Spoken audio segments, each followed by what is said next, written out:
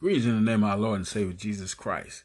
We are praying that you are having a great day today. Praise God. And thank you for joining our segment on today. And it's called Trusting God in Hard Times. You may ask the question is, how can I hold on to my faith in God when things go wrong? As a Christian, I know that I'm supposed to give thanks in all things and look to the Lord for my daily needs. Yet, I've been through some devastating experiences over the past year. How can I be thankful and trust God at a time like this?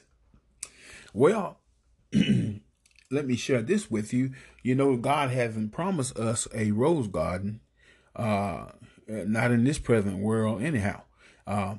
That misguided idea has no place in the message of the Christian gospel.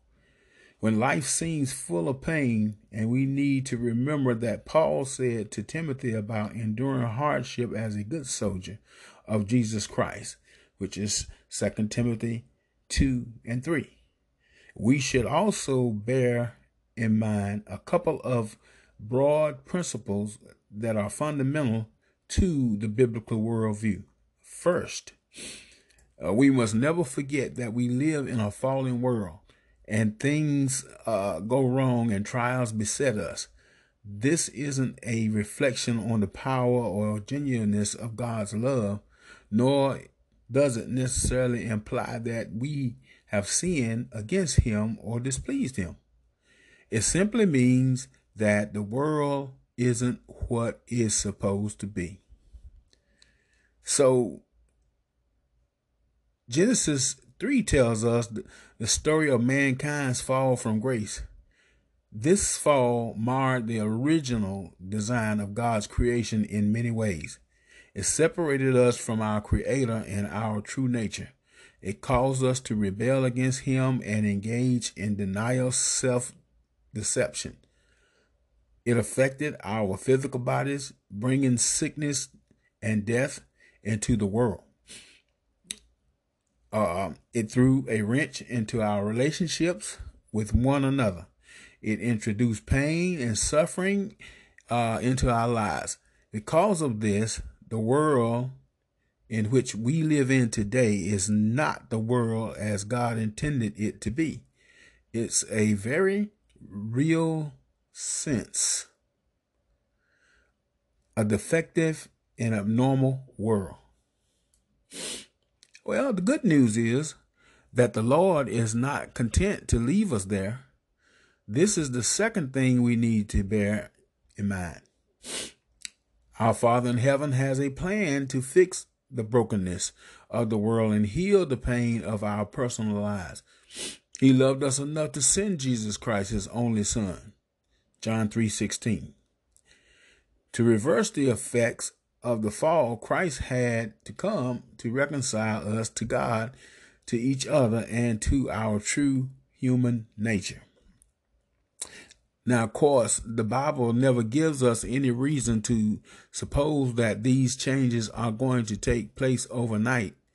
On the contrary, it states very clearly that while we live in the flesh, we can expect to experience groanings within ourselves as we look forward to the final redemption of our body.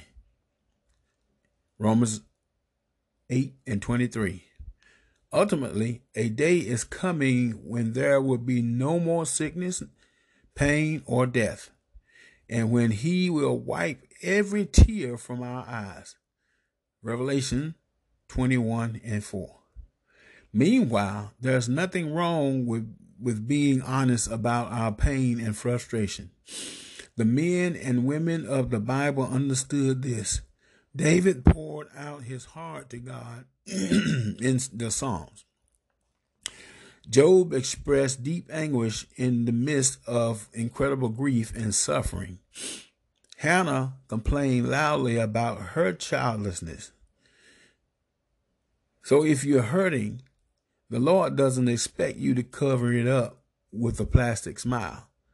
Tell him that you're really thinking and feeling. Tell him what you're really thinking and feeling. He has promised never to leave you or forsake you. Hebrews 13:5. He hears your prayers, even in dark times when he seems absent and silent. Praise God. Amen. We are praying that you got something out of the word on today. And we're just lifting up Jesus and wanting you to be encouraged at this time. Praise God. You know, we all want God to answer our prayers. We believe in the power of prayer. But when it comes down to our own individual lives and our problems, we often don't have the faith to believe God will answer. The times we are living in are difficult. We are often trapped by our own unbelief and fear. But God is preparing us for the end time harvest. He wants to enlarge our territory. He wants to bless us with increase, because his nature is to care and bestow divine favor on us. We are the ones who limit him because of our lack of trust and our fear of stepping out in faith. The truth is that the things we do for God should be outside of our own ability and should be trusting in him and in his supernatural ability. When we back away from the dependence and trust in God, we are not living by faith. He wants us to trust and obey his word.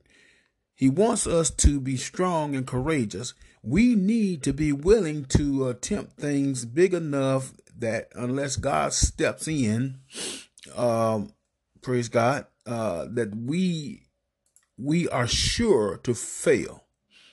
This is the kind of trust and dependence he's looking for in our life. We need not to be shaken. He can break through every obstacle.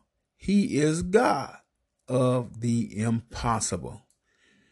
And this is why we tell you, amen, at these times that we need to pray. Praise God. Let's bow our heads in a word of prayer. Lord, I thank you that you are the God of the impossible. You can do anything. I want to trust in your ability and not my own. Teach me to see difficulties in my life from your perspective. Help me to focus on you and your power. I want to be like Joshua and Caleb, who believed in a good report and focused on you even in hard circumstances. My responsibility is to carefully read, trust, and obey your word. Today, I bring before you this difficulty in my life. Help me not to fear, but to trust you in this situation. I declare my faith in your ability to fulfill your promises to me. You will fight for me and win the battles in my life.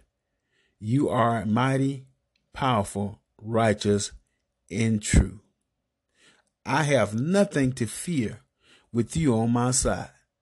I will be strong and courageous, even in hard times. I will not be terrified or discouraged, for the Lord God will be with me whenever I go through. You will never leave me or forsake me. I do not need to figure out everything. You already know the best plan for my life. I will not try any man-made method to do only what you can do. Show me your supernatural power. Teach me how to walk by faith and pray breakthrough prayers. I choose to have faith in your ability to break through every obstacle in my life. I just like Joshua, you will give me the land and every place where my feet step. Through you, we push back our enemies, and through your name we trample our foes. I do not trust in my bow. My sword does not bring me victory, but you give us victory over our enemies. You put our adversaries to shame. In God we make our boast all day long. We will praise your name forever. Glory be to God. Glory be to God. Hallelujah. Amen. So if you're going through out there today, praise God, put your trust in God. You say, all right, Pastor, it's easy said and done. But I'm here to tell you right now, amen, God will come through for you. Just make sure that your life is lined up with him, and make sure, praise God, that you are doing what you need to do. And even in your low times and your sad times, he will come through for you. God bless you. Thank you for joining us. We ask you to join us again for another episode, praise God, of my story, my song. God bless you.